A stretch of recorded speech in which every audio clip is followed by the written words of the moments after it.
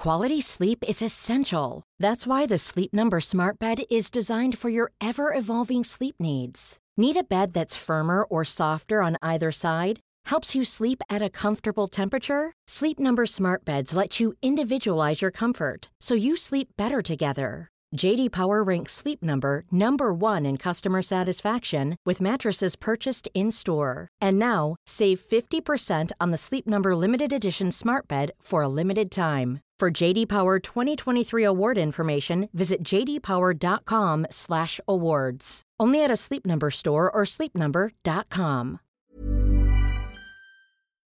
You're listening to Luke's English Podcast. For more information, visit teacherluke.co.uk.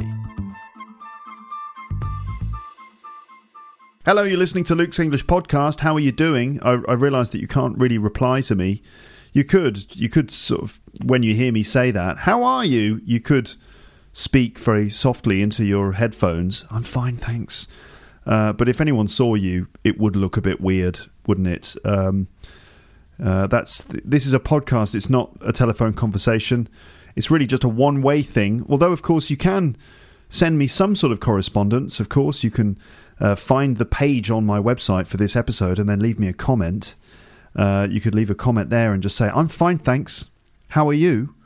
You could get in touch via Facebook, leave a comment there. You could tweet me. I'm on Twitter, of course, Google+. Not that, I mean, how many people out there, how many of you are actually using Google Plus as your main social network? Not that many, I think, but who knows? Anyway, when I do ask you at the beginning of an episode like this, hi, how are you? I suppose you can just imagine the answer just in your head. I'm fine, thanks, Luke. In fact, I'm great because I'm listening to a brand new episode of Luke's English Podcast. So I'm more than all right. I'm more than fine. I'm great. I'm brilliant. I mean, how good can it be? How good can a person be? That's how good I am. Okay, that's what you might be thinking. I'm really over the moon. I'm on top of the world. I'm on cloud 9. You know, all those idioms. This is your chance, ladies and gents, to break out those idioms that you know, those expressions that you've learned diligently over the years. Now's the chance to use them. How are you? And you might say to yourself, I don't know, I'm cock-a-hoop. There's another one. That was on the podcast, wasn't it, a while ago? If you remember, that one came up in the episode called On a Boat. And one of my friends was drinking a local beer called Cock-a-hoop. And just by coincidence, he was also feeling cock-a-hoop. Yes, all right. So I hope that you're feeling, great in whatever situation you're in. I hope you're having a nice day. I hope you've had a nice day. I hope you're going to have a nice day. I hope you're in the middle of having a nice day. I hope that you're about to have a nice day. Whatever sort of time relationship you have with the day that you're experiencing or have just experienced or are going to experience. I don't know if it's the beginning, the middle or the end of the day for you. I should probably give you a sentence for each time of day. So if it's right at the beginning of the day and this is the first thing you're doing, then I hope that you have a good day. I hope you're going to have a good day.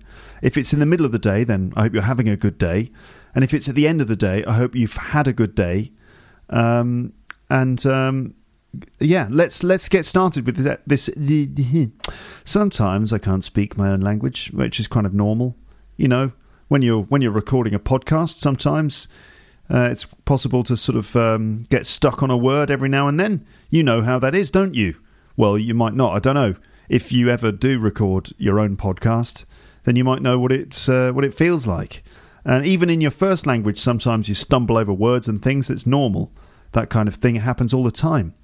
I can't imagine how difficult it must be in the second language. I bet it's even worse, isn't it? Well, of course it is, I know. Because in my daily life, when I'm out and about trying to speak French, I stumble over my words all the time. It's very embarrassing. It's oh dear, really, honestly. You know how it is. You've heard my jokes about trying to speak French to people. Oh, it's embarrassing. It really is. Sometimes people ask me questions very quickly, and I've got no idea what they're saying, and I just stand there like an idiot. That's really what I'm like. It's very embarrassing. It really is. Sometimes it's just the most simple question as well. Like, I'm normally okay if I go, I'm ordering a drink or something. Normally, I'm okay. I play it cool. I go into the, cafe, un café, s'il vous plaît. I don't even know if it's un or une. And I've been here for 2 years. This is just frankly very embarrassing. The whole concept of masculine and feminine nouns just floors me. It does. And I'm constantly forgetting if it's, if coffee is male or female. There's no logic to it. I mean, how could you decide? I mean, it seems to be completely arbitrary if coffee's male or female. I don't know. Who decides anyway? When a new word comes out, who decides if it's male or female? Like all those words, for example, from the Harry Potter films or Lord of the Rings. Like a muggle. A muggle is a non-magical person. Is a muggle a male or female? I wonder. French people or anyone who's speaks a language with gendered nouns. Tell me your thoughts. Leave a comment. teacherluke.co.uk. What was I talking about? Anyway, basically, I hope you're well, and you're now listening to an episode of Luke's English podcast. So you must be well. You must be great. That's what I'm assuming. Anyway, so in this episode, basically, what I'm going to do is give my response to a film that I saw yesterday evening. I went to the movies, which is a rather American expression. I went to the movies. I went to the cinema, and I saw a film. I went to the movies and I saw a movie. I suppose that's how they would say it in America. In fact, in the States, I think they call it the theatre. The movie theatre. Okay. If there are American people listening to this, first of all, sorry about my American accent, which must sound a bit ridiculous to you. Although, lots of people listening to this who really can't tell the difference. It's not that bad. It's all right. My American accent's pretty good. Really.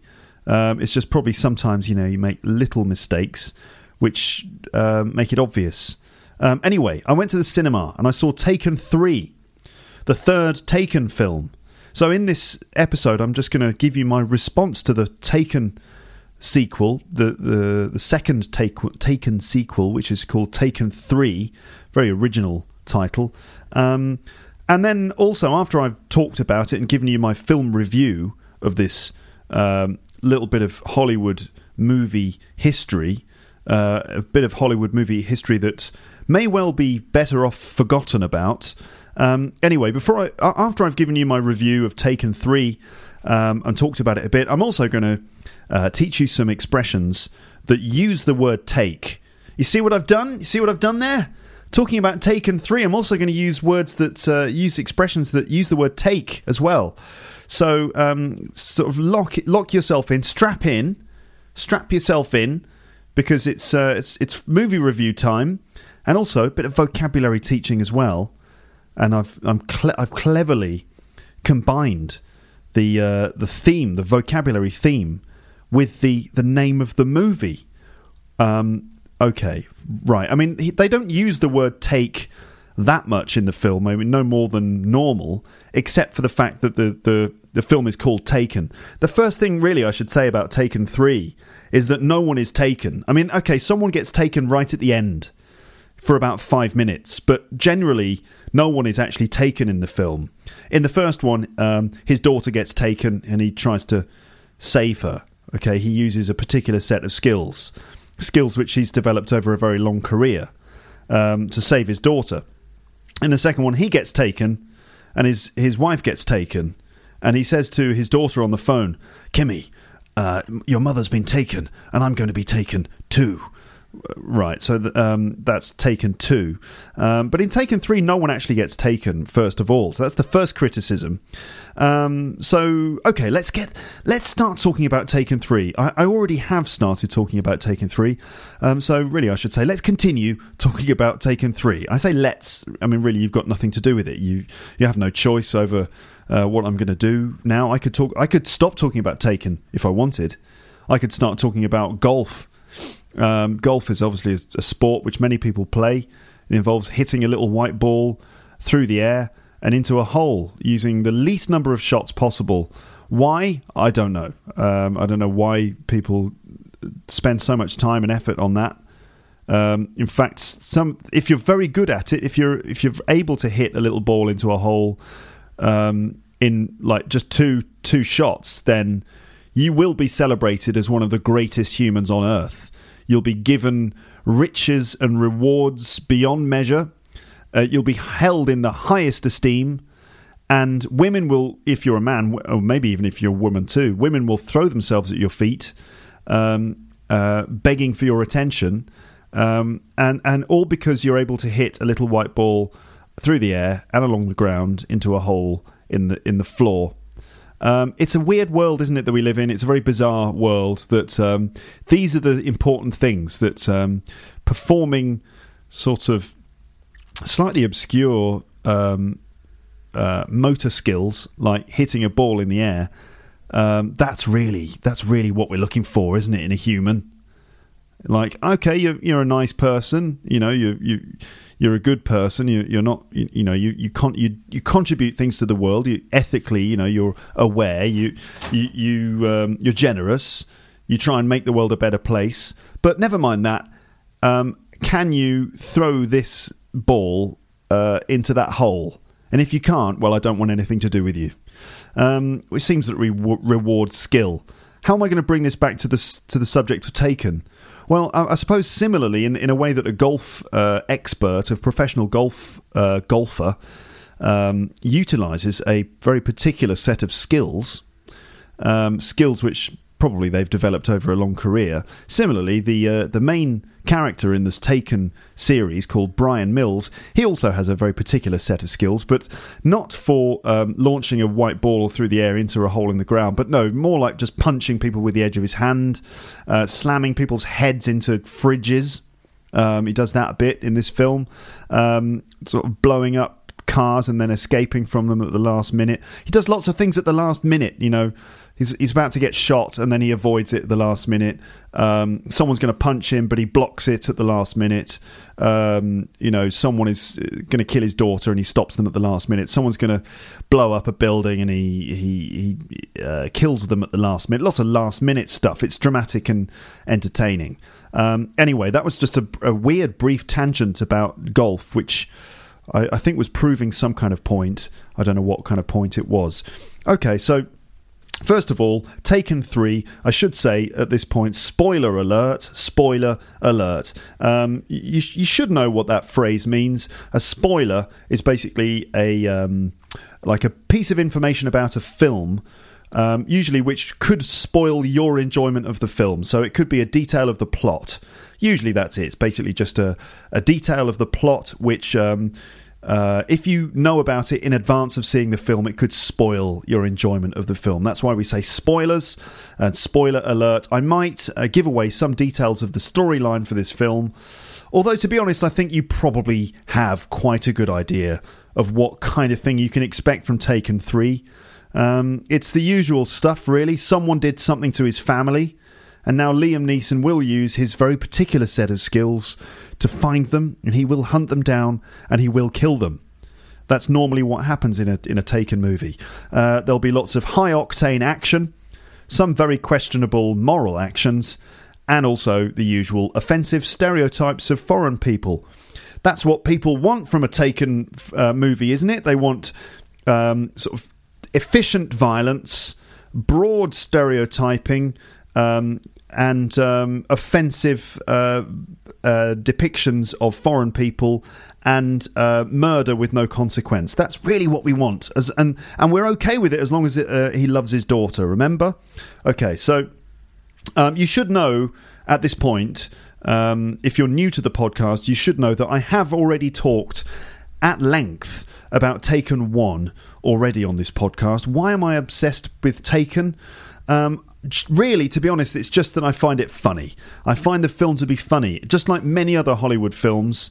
I find it to be amusing and fascinating. Really, the first Taken film was a huge success, and it revitalized Liam Neeson's career, and it was part of this trend of movies which are about older men who are sort of who have kind of kick-started their career again as action movie heroes. So we've got, the Expendables, Sylvester Stallone, Dolph Lundgren, Arnold Schwarzenegger, even people like Kevin Costner and all sorts of other older guys. They're in their 60s and even older, and they're still kicking ass on the cinema screen, and millions of people are going out of their way to pay to see these films. So apparently we love the kind of badass older guy in the movies these days, don't we? That seems to be the case.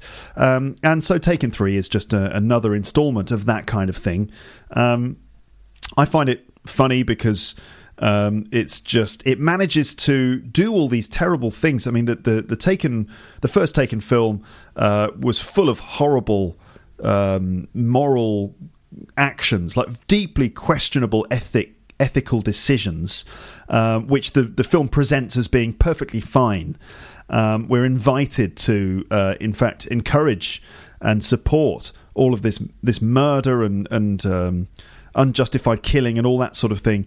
And it very, very cleverly plays on our emotions, eliciting sympathy, eliciting our empathy and so on, because basically it's all about an older guy, an estranged husband, a man who loves his family, just doing whatever he can to save his daughter. And of course, we can't argue with that, can we? We really can't. We're designed to agree, like, okay, well, yeah, he loves his daughter. Okay, punch as many people in the face as you like then, because ultimately this guy's a family guy. So I have already talked about Taken 1 already on the podcast.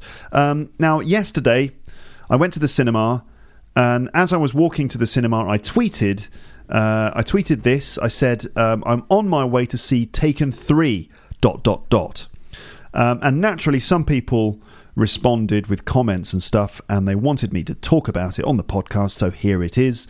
I've been kind of waiting for Taken 3 to come into the cinema for quite a while, just so I get the chance to so I get the chance to, so I have the excuse to just rant about Taken for a while longer, because it's one of my favourite things. I love going on about this film. I just find it brilliant. Okay, so in a nutshell, the film is bad. Okay, it's total pants. It's piss poor. It's lame. It's cheesy, and quite frankly, it's dull as well. It's pretty dull.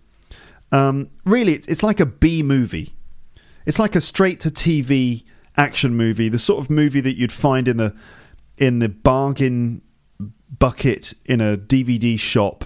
Straight to DVD kind of action movie stuff, but this one has Liam Neeson in it, so that's why it's still like top level Hollywood entertainment, because it's related to the first Taken film and it's got Liam Neeson in it. Therefore, it's in the cinemas. But really, the quality level is similar to most straight to DVD crappy action movies. It does retain a few of the all right, it doesn't really retain many of the redeeming qualities of the original film.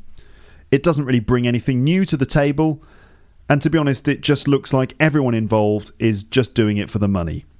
That's not to say that the film was without enjoyment, because I did enjoy it a bit, perhaps because before I went into the cinema I had already lowered my expectations. And also because it's Liam Neeson, and I just really enjoy watching Liam Neeson films. I think he's great. He's very engaging screen presence. He's charismatic. He's physically interesting to look at. He does look quite intimidating. He's very convincing. And to be honest, I could probably enjoy Liam Neeson in anything. I mean, you could probably just put him in a box, and I'd enjoy watching that. In this case, they've put him in a film, but you could just put him in a cardboard box. I'd still enjoy it. I don't know who you are. I don't know why you've put me in a box, but you have, and I have a very particular set of skills that allow me to get out of boxes, and I will utilise them, and then I will hunt you down, and then I'll put you in a box and see how you like that. That would be quite good. That's what Taken 4 should be. Taken 4, taken in a box. Like, Kimmy, I'm in a box, and I don't know where I am, and I don't know why I'm in a box. And I don't know why anyone is paying to see this shit anymore. But anyway, That could be Taken 4. Who knows? Who knows? Maybe someone in Hollywood is listening to this and they'll be like, Luke from Luke's English Podcast is onto something. And then they'll make Taken 4 where he's trapped in a box. So the film is called Taken 3. To be honest, it could have been called Taken to the Cleaners, or Taken for a Ride, which that's two jokes which probably about 5% of you've got. If you're taken to the cleaners, if someone takes you to the cleaners, it basically means that you've been ripped off. For example, if you pay, I don't know, far too much money for a product, someone would say you've been taken to the cleaners there. You know, for example, I don't know, what did you buy? Hey, look, I bought these bananas. Okay, yeah, they just look like normal bananas. Yeah, but guess what? I got these for £100. 3 bananas for £100. 33.3 pounds each. Actually, it's 33.3 recurring pounds each, as we may have dealt with already on the podcast. Anyway, I've got 3 bananas for £100. Oh, 3 bananas for £100. I think you've been taken to the cleaners there. There's an example of it. All right. Similarly, you could say to be taken for a ride, which is where someone's like tricking you or ripping you off.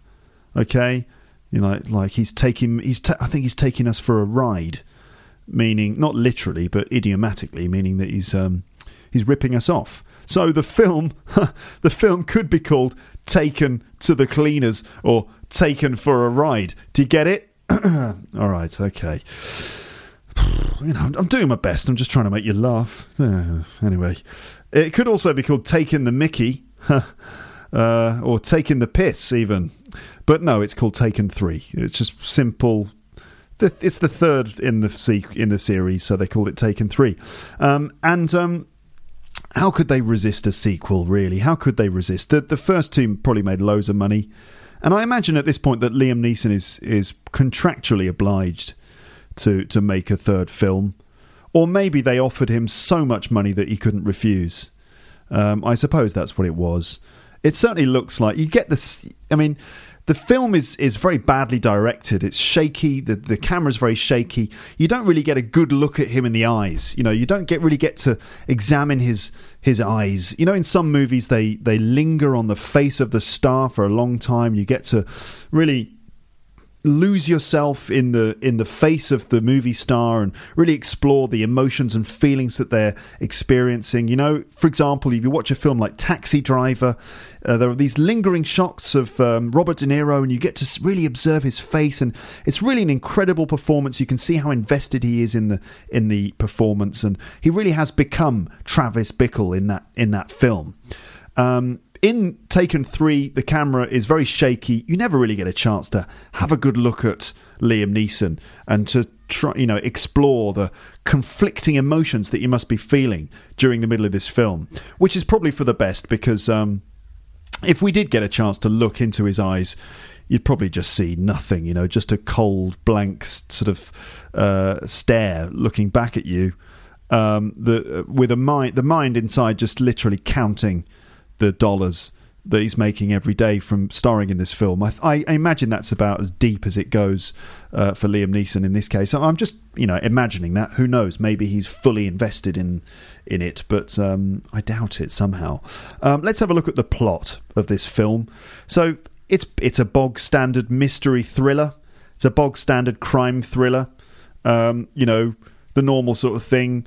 A man gets framed for a crime that he didn't commit, and he's on the run from the law, and it's not entirely certain who has done this crime and why they did it, but throughout the film we learn little bits and pieces, and if you're clever, if you're observant, you're able to work out who the bad guy is and who isn't the bad guy. To be honest, it's pretty obvious from the beginning who the bad guy is, and the story doesn't offer that many surprises. In fact, if you really think about the plot, which I imagine you're not really supposed to do, you're not really supposed to think about it very much, but if you do examine the storyline at all, then there are just loads of holes, loads of plot holes, loads of errors in it, and when you actually like I did after the film, I ran through the storyline in my head, and afterwards I was like, what really, is that the story?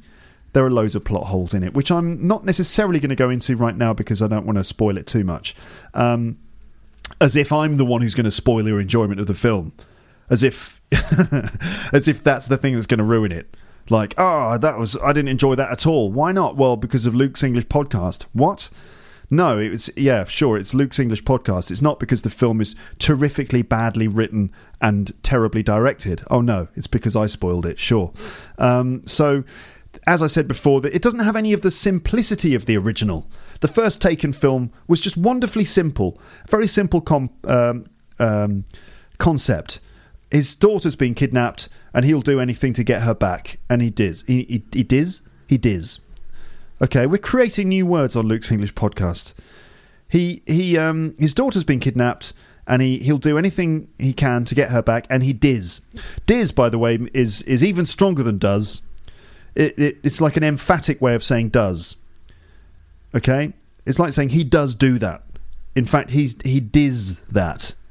He really... I mean, watch the film and you'll see for sure just how much he diz it. Just in case you were wondering, because this is a Learning English podcast, just to remind you that that's what this is all about. Just in case you were wondering, diz is not really a word. Okay? Fine. Good. That was just a slip of the tongue. As I mentioned earlier in this podcast, I do that from time to time. Even me, Luke from Luke's English podcast, yes, I do make mistakes and I don't mind admitting it. Okay, so it's got none of the simplicity of the original, and to be honest, it's just sort of riding on the quality of the original film. The original film, they somehow found a great formula for an engaging action movie. Older guy, actor who doesn't normally appear in action movies. He loves his daughter, and that's it. He's going to kill everyone, and he does, in fact. They're just really squeezing all the juice out of this particular lemon. I mean, the second film pretty much squeezed the lemon dry anyway, but in the third film, they're just, they're putting the pulp of that lemon through some sort of industrial blender, just trying to get any remaining juice out of it. The result is a very bitter mix, which has been watered down as well. I'm making a metaphor, ladies and gents. I'm making a lemon metaphor. There is an expression in English which is to squeeze the juice out of something, and that means when you kind of try and extract as much quality from something as possible. Maybe money, like if you've created a successful and very lucrative film franchise. Let's say the first one was a big hit and it made loads of money, and then in the second one you try and repeat the thing. You've created a lemon. In this case, it's the film Taken. Very juicy, very nourishing, very flavoursome lemon, which everyone enjoyed. And then, of course, everyone wants more. So you have to squeeze that lemon a little bit more to squeeze more juice out of it. You see how the idiom works? To squeeze the juice out of something, to squeeze the lemon dry.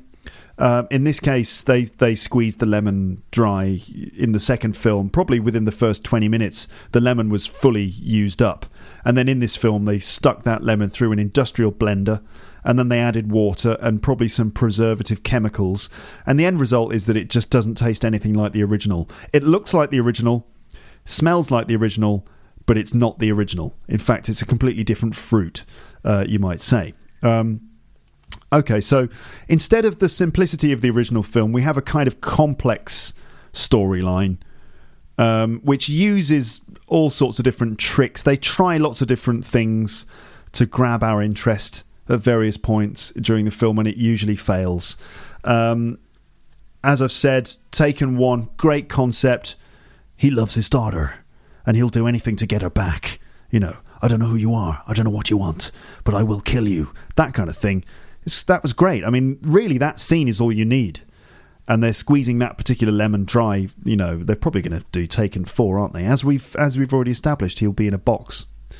So there is some interest, as I said. There's some interest in this character, played by Liam Neeson, and his particular set of skills. The character who will find you and will kill you. It's interesting to see how he's going to deal with things You know, as I said, just put this guy in a situation it's going to be engaging. Put him in a box. How's he going to get out of the box? How's he going to use his particular set of skills to get out of this box? Put him on a golf course. What's he going to do? Is he going to beat up all of the other competitors? How is he going to get the ball in the hole without hitting it loads of times? You know, it's quite interesting to see how he would deal with any number of situations. I'd like to see Liam Neeson come back to Paris, and instead of having to rescue his daughter, just to order some bread at the boulangerie. I'd be quite curious about that. Anyway, so how's he going to deal with things? He's probably going to grab people's arms, twist people's fingers, shove the edge of his hand into people's throats. That's normally how he deals with things. I mean, that's not really the best way to order bread in a boulangerie. Bonjour, what would you like? I don't know what kind of bread you have, but I have a very particular set of skills, none of them in French. Now, give me a baguette, or I will kill you. That would probably work, to be honest. They would probably give him a baguette. They'd be so scared. Anyway, what was I saying? Taken 3. So there are the usual emotional elements to try and make you care about this. They desperately try and set up some sort of emotional core in the film to basically blackmail our emotions, showing us that he's a nice guy because he loves his daughter and he cares about her, which sort of allows the film to justify the fact that he puts a lot of people in hospital. He loves his daughter and he has a particular set of skills and he will find you and he will kill you. Those are basically his character traits. That's his personality in this film. He loves his daughter, he's got a particular set of skills, and he will find you and he will kill you. That's it. That's his character. If this guy, Brian Mills, the character, if he was on Facebook or something, you know, on Facebook you need to complete like a series of questions that explain what you're like as a person. I mean, on Facebook, if you found Brian Mills, it would probably be like, likes, his daughter, skills, particular, hobbies, finding you and killing you. I don't know. Just I think that's probably what it would be like. The story tries a few things, as I said. For a while, it's basically The Fugitive. Remember The Fugitive with Harrison Ford? That was a pretty good film. Harrison Ford gets framed for the murder of his wife, but we know he's innocent, and he goes on the run from the police. And there are lots of dramatic moments where the police nearly catch him and he manages to escape. The whole time he's trying to solve the murder and prove his innocence. Okay, and there's a cop played by Tommy Lee Jones who is trying to chase Harrison Ford, and he's just trying to do his job, just trying to bring the man to justice. And the cop is kind of, trying to work out if the guy did it or not.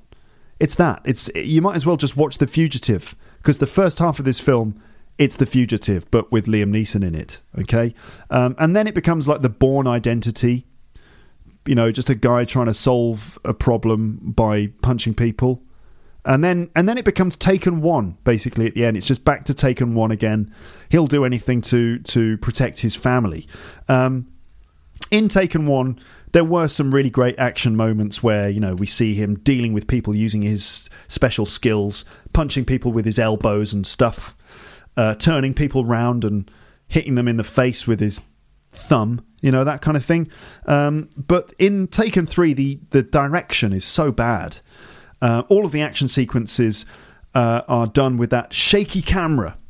Everything, like action movies these days, all have to be filmed on a very shaky camera. I think it's since the Bourne Identity movies, the Jason Bourne films, they were all very effectively filmed, particularly the second two, filmed by, who's the guy who directed that? Come on, Luke, you should know. Paul Greengrass, great director, and he used that shaky camera to very good effect in the Bourne films. And the guy who directs Taken 3, whose name's Olivier Megaton, is that really his name? Olivier Megaton, he's using the shaky camera as well.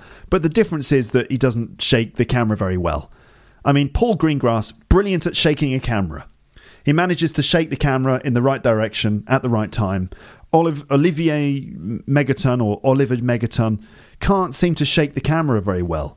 And as a result, it's almost impossible to work out what's going on. Honestly, there is a car chase sequence and it's boring. I mean, it's boring. It has none of the impact of the original. And I just couldn't tell what was happening. Just lots of shaky camera, like, oh, okay, there's cars. Oh, he's driving on the wrong side of the road. Okay. And then suddenly, oh, the car's flying through the air. Why is the car flying through the air? It's about a tenth as exciting as watching your friend play Grand Theft Auto. Okay? It would be more entertaining if they just let a 15-year-old plug in his PlayStation 4 into the cinema screen and he could just play Grand Theft Auto 5 for 2 hours. That would have been more interesting. That would have been more entertaining and amusing and engaging. Instead, we end up with this shaky, horrible camera that gave me a headache and I couldn't see what was happening. Suddenly, there's a car flying through the air and I don't care. Oh, yeah. Oh, look, a car flying through the air. So what? Big deal. Car flying through the air. No, I don't care why it's flying through the air. I don't know why it's flying through the air. I don't know how it's flying through the air. All I know that it is flying through the air. And there's even a moment with a container. You know those big metal containers? You see them on those container ships. You also see them on the back of a truck, like a big container. There's a moment in this crazy car chase where the container comes loose from the back of a truck and the container flies through the air.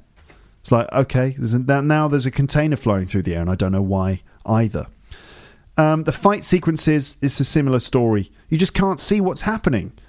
And it looks like he's been shot about 10 times.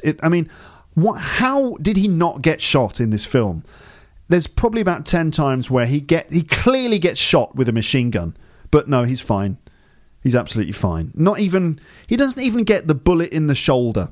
You know the Bruce Willis bullet through the edge of the shoulder? He doesn't even get that. He's completely unscathed throughout this film, which is a pity because, it's good when a character gets beaten up a little bit. Like, case in point, the Die Hard films. Have you seen Die Hard, the original Die Hard with Bruce Willis? In that film, he gets smashed up. He gets absolutely smashed to pieces in that film. First of all, throughout the film, Die Hard, he doesn't have any shoes on. He's running around a building, fighting against terrorists or criminals. He's got no shoes on, which is really exciting because you think, wow, how's he going to deal with not having any shoes? And he sort of like deals with bad guys and he steals their shoes, but they're not the right size. And throughout the film, he's trying to find shoes and he can't find any shoes. It's kind of fun. And there are moments where he has to run across a room and there's loads of broken glass on the floor and it's like really tense. And you think, how on earth is he going to deal with this glass?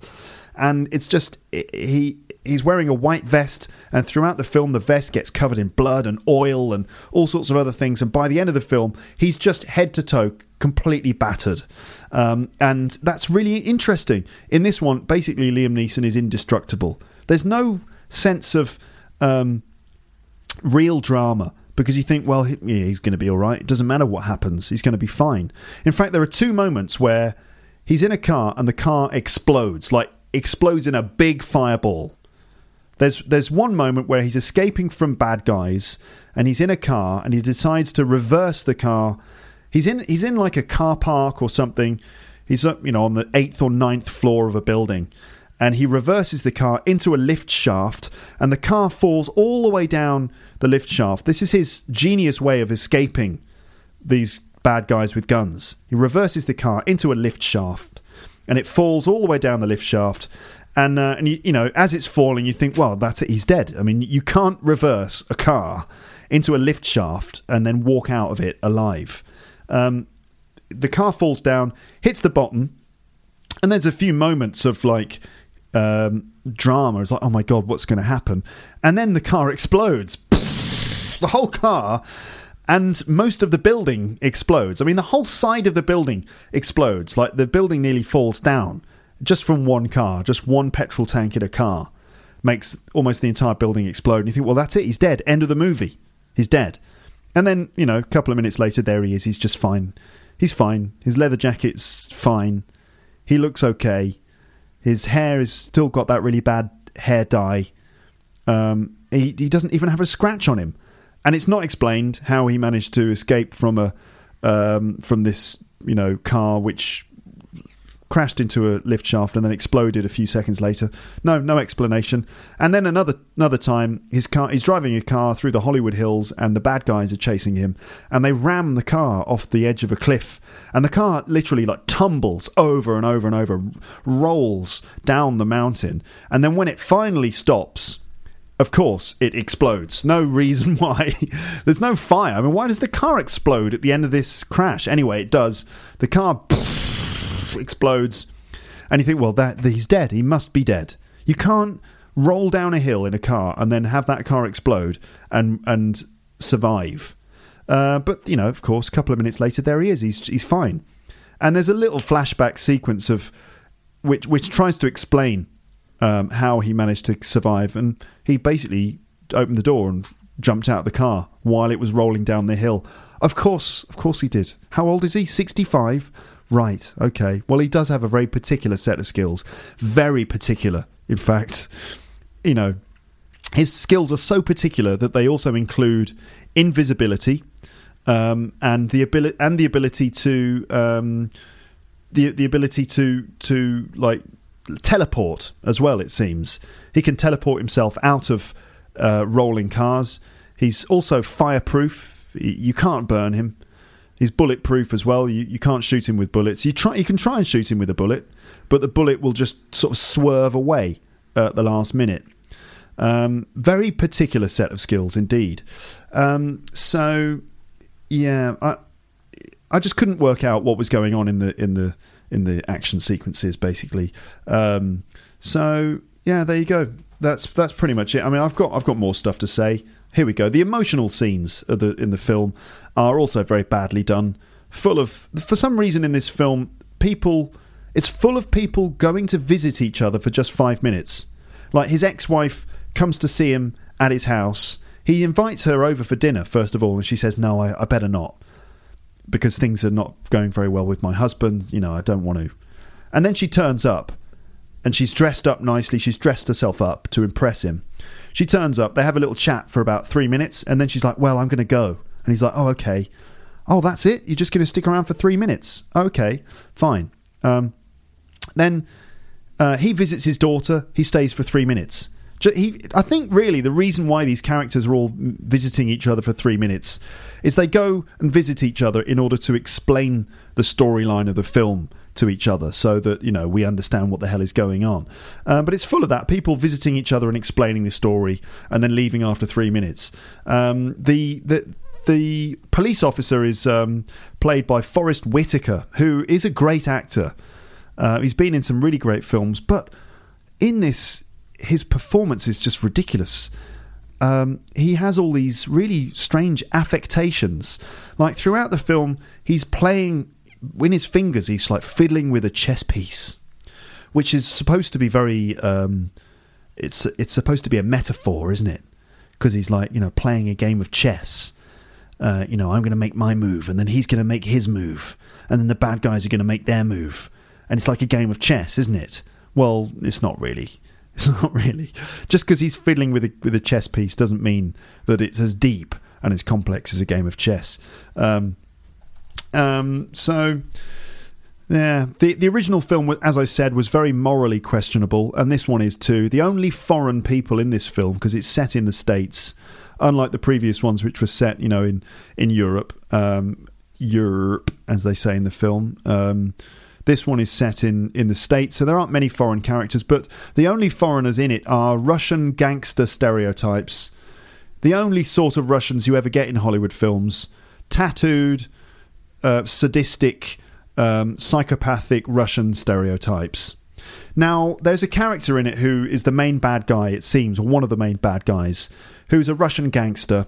And it seems to me that he's like the Russian equivalent of Brian Mills, of Liam Neeson. He's like almost the same thing.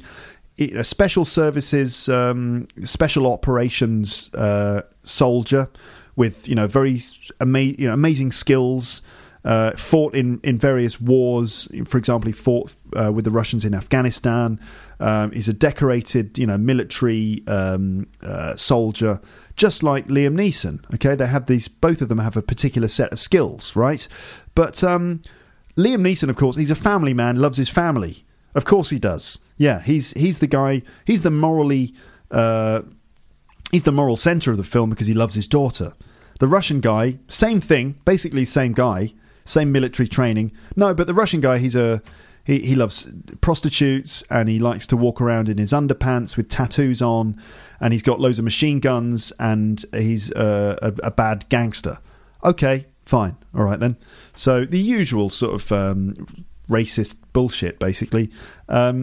So there you go. Yeah. There you go. So that was, to be honest, watching this film, it felt like they were just flogging a dead horse. They're just flogging a dead horse at this point in the franchise. Do you know what that means? To flog a dead horse is an expression which means that you're attempting to do something. You're making lots of effort to do something, but it's all in vain. It's not going to work. Just to waste time trying to do something which is not going to succeed. You're flogging a dead horse. And in this film, they are flogging a dead horse, attempting to make more films like the first one, but it's not working, okay? And the reviews show it. The reviews on the internet are generally bad for this film. But, I mean, that's not to say that I didn't like it. Well, okay, I didn't like it. Okay, I didn't like it, but I did enjoy it a bit. It's fun in a sort of ironic way. You can go and just enjoy how bad it is. To be honest, it's not one of those films that's so bad it's good. It's not really. It's just pretty bad. But you can still enjoy Liam Neeson doing his thing. That's still quite fun. And of course, I'm glad that I'm able to see the film, because I know that some of my listeners in some countries in the world don't have the option of going to see this movie. So obviously I'm grateful that I have the option to go out and actually see this film. Even if I didn't really like it, I'm still happy to have the freedom to watch it. I know that some people out there, I don't know exactly which countries, but you don't get this film. I mean, a lot of the films that we get here in France or in the UK or even in America or other places, they're not released in some countries because they're blocked by the government or whatever. So obviously I'm very happy to have the option to see the film, and also very happy to be able to just sort of go on and on and on about it on Luke's English podcast like this. Right then, I think it's probably time for me to teach you those expressions with take, which I mentioned earlier. So let's get down to that. Okay, so I've already given you two phrases with take. We had to take someone for a ride and take someone to the cleaners, both of which mean to rip someone off, to con someone, to fool someone, probably in order to get their money. To take someone to the cleaners also means to beat someone. So, Manchester United were taken to the cleaners, you might say, if they were beaten, by lots of goals in a football match. Here are some other ones, though. Here are 10 other phrases with take, and I'm going to try and keep it short and simple for you. So, first one is to take something for granted. To take something for granted. This means if you undervalue something which is actually very valuable to you. So maybe you don't acknowledge the fact that this thing is very valuable. You don't say that it's very valuable, or you don't even realise it's very valuable. Typically, you might say that you take a person for granted. Let's say, your mum or your dad. You might take your mum for granted. Your mum does all the housework. She does the cooking. She does the cleaning. She irons your clothes. She, makes your lunch and stuff in the morning. And if you don't say thank you to her enough, if you don't kind of make it obvious that you really appreciate and realise all of the work she does for you, you might just take her for granted. For example, you might assume that she can pick you up in her car. You don't really think about whether, she's able to do that. You just assume that she can, and you don't really say thanks. You just think it's normal for her. You don't realise just how much she's working hard for you. You just take her for granted. You just sort of assume that she'll be there. You don't value her as much as you should do. Okay, to take someone for granted. Let's think of an example. Okay, maybe Kimmy, that's Liam Neeson's daughter in the film Taken. maybe she's like, "Oh, Daddy, I want to go. I want to go backpacking through some of the most dangerous parts of the world, but I'm sure it's going to be fine because if I get kidnapped, you'll just hunt down the kidnappers using your particular set of skills. Anyway, bye." So maybe Liam Neeson might say, "Kimmy, don't take me for granted. Certainly, I have a very particular set of skills, but I'm not indestructible. Okay, I'm exhausted. That's the third time I've had to rescue you now. Don't take me for granted, Kimmy." That might be a situation. Maybe in Taken 4, that's one of the dialogue sequences that we can expect. If that is one of the dialogue sequences in Taken 4, then it's going to be brilliant, isn't it? Here's another one. To take it on the chin. To take something on the chin. If you take something on the chin, it usually means that you take some criticism or take some sort of difficult thing, probably criticism. You take it in a very strong and resilient way. So sort of like, imagine if you've been punched on the chin and you don't go down, you don't cry, you don't fall down. Okay, you just stay there, stay strong. Just take it on the chin. Okay? So it could be, maybe that's what Liam Neeson's girlfriend is saying to him right now. He's saying, "I don't know what I've done. I don't know why I've made these terrible sequels to a film that was, well, it wasn't perfect, originally perfect, but it was all right. But now I've made several sequels and all the journalists are criticising me." And she's probably going to say, "Oh, don't worry, darling. Just take it on the chin. You're just going to have to take it on the chin." I don't know why his girlfriend speaks like this, but she does. "It's all right, Liam. You're all right. Just take it on the chin. Move on." Okay, so that's to take it on the chin. To be strong and resilient in the face of criticism or adversity.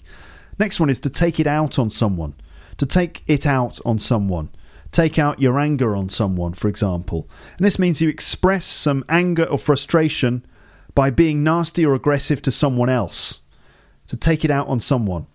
So maybe Liam Neeson's had a very bad day and he's had a very bad day.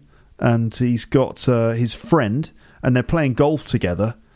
And every time Liam Neeson fails to put the ball in the hole, he punches his friend. And his friend's like, "Oh, stop taking it out on me. You're always taking it out on me, aren't you? Whenever you can't, play golf properly, even though you do have a particular set of skills and all that stuff. You get frustrated when you play golf and you're always taking it out on me. Don't take it out on me. Take it out on some terrorists or something." And then he's like, "Yeah, but Kimmy's she takes me for granted. She doesn't understand how long it took me to develop this set of skills that I keep talking about. She takes me for granted." And he's like, "Well, that may be true, but don't take it out on me. I'm your friend. Take it out on the golf ball. Go on, hit it really hard as you can." And that's just a game of golf with Liam Neeson. Okay, to take it out on someone. Express your anger or frustration by being nasty or aggressive to someone else. To take it out on someone. To take advantage of something or to take advantage of someone. Now, if you take advantage of something, it means that you make the most of it. You kind of use... you completely use something which is available to you. You get all of the best things out of something that's available to you. So to take advantage of it. For example, on teacherluke.co.uk, there's loads of free content there. And, you should really take advantage of that. You should listen to episodes a couple of times. You should use the transcripts. You should get involved in conversations with other Lepsters. You really need to take advantage of the resource which is available to you there. Okay, make the most of it. Exploit it. Okay, and that's to take advantage of something. Now, you can also take advantage of someone, which can mean that it can have a negative meaning. If you take advantage of someone, it means you maybe take things from someone without maybe them wanting to give it to you. It doesn't mean to steal something from someone. Taking advantage of you. Let me think. So basically, if someone's taking advantage of you, it means that they're not spending time with you because they like you. Instead, they're just taking advantage of you by sort of using you. Maybe because they want your possessions or your money or something like that. So if you imagine you've got like an amazing PlayStation 4 with a brilliant TV and you've got all the latest games, then you might find that people are all hanging around with you. Hey man, how you doing? Hey, do you mind if I come over? Why don't you put the PlayStation on? It's like, you're taking advantage of me, aren't you? You're just using me because I've got a PlayStation 4, for example. Every now and then I do get the impression that some people take advantage of me as a online language teacher. I mean, it's not that bad or anything. Obviously, I offer loads of stuff free for my listeners to take advantage of, but don't think you can take advantage of me. You know what I mean? Doesn't mean that you can just ask me any question. If you've got anything that you need, you can just ask me and I'll give it to you for free. Don't take advantage of me. You've still got to treat me with respect. You know what I mean? Okay, take advantage of something or take advantage of someone. Next one, just take it easy, man. Just relax, chill out. Just chillax. Take it easy. Take it easy just means relax. You may know that one already. Take it easy. Put your feet up. Just calm down, all right, Liam? Okay, Liam Neeson? Just chill, okay? I know that you don't like, terrorists. I don't like terrorists either, okay? But just take an evening off, okay? Let's go to the cinema, okay? Just take the evening off. Let's go to the cinema. What shall we see? I mean, let's see. What have we got here? Star Wars Episode 1, The Phantom Menace. I'm not sure about that one. What else have we got? We've got Schindler's List. Could be a bit depressing. What else? Batman Begins. That's not bad. It's not a bad film. Taken. That's not bad, that one. Taken 3. Anyway, whatever. We're just going to go to the movies. We're going to take it easy. So it just means relax. Okay. Next one is to overtake. Overtake is just one word, and it means to move in front of someone, usually in a car. If you're driving a car and the car in front of you is driving a bit slowly, you might want to drive around them and you overtake. Usually when you overtake a car, you have to speed up. You drop the gear, maybe drop it down into third or fourth gear. You're going, I think we better overtake. Just check there's no one coming. Just indicate, tick-tock, tick-tock, tick-tock, and then you drop a gear, don't you?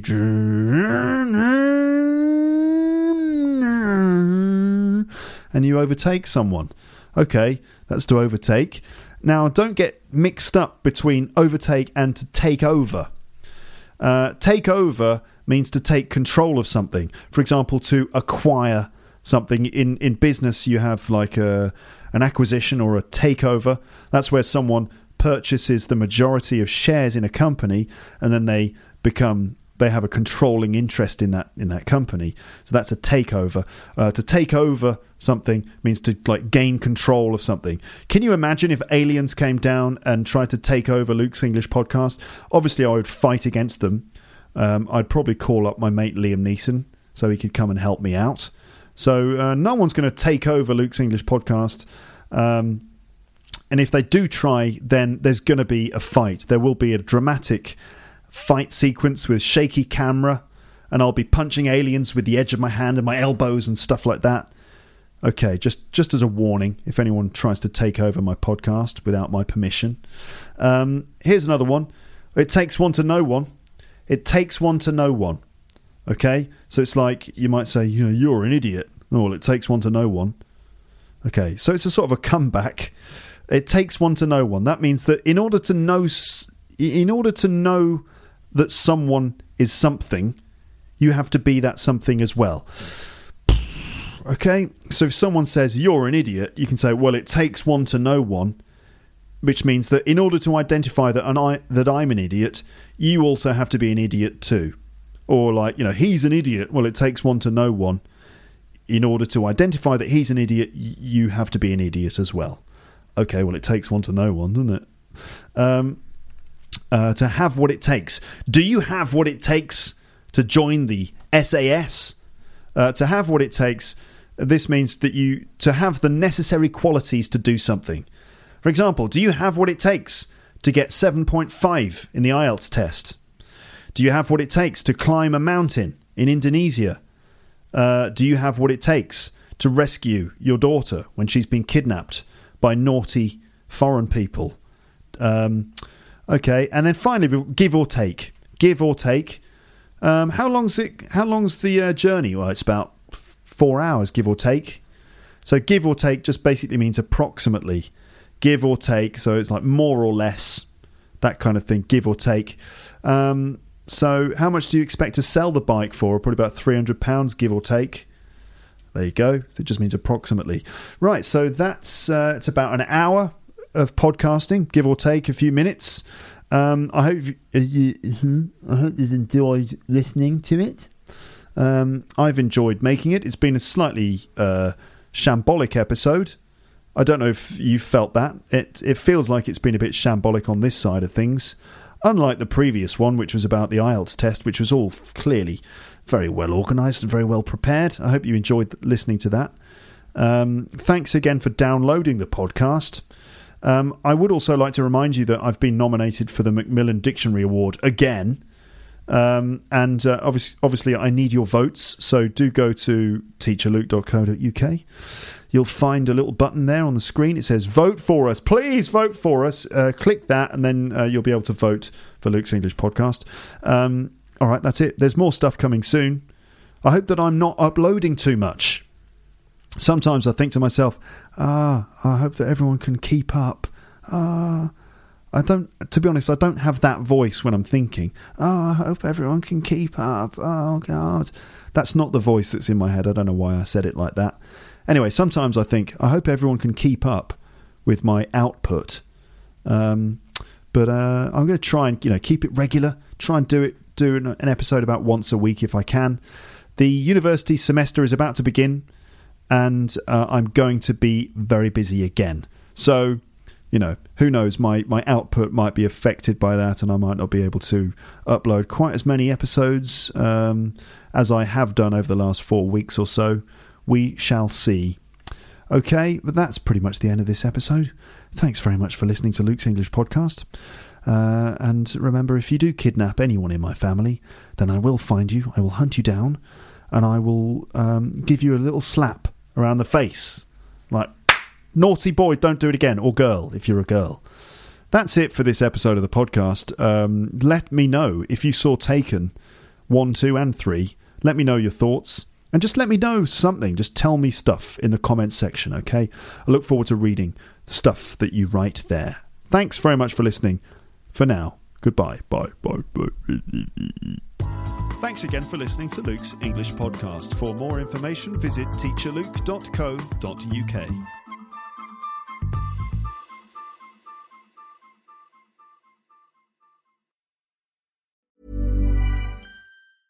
Hey, it's Paige DeSorbo from Giggly Squad. High quality fashion without the price tag. Say hello to Quince. I'm snagging high-end essentials like cozy cashmere sweaters, sleek leather jackets, fine jewelry, and so much more. With Quince being 50 to 80% less than similar brands. And they partner with factories that prioritize safe, ethical, and responsible manufacturing. I love that. Luxury quality within reach. Go to quince.com/style to get free shipping and 365-day returns on your next order.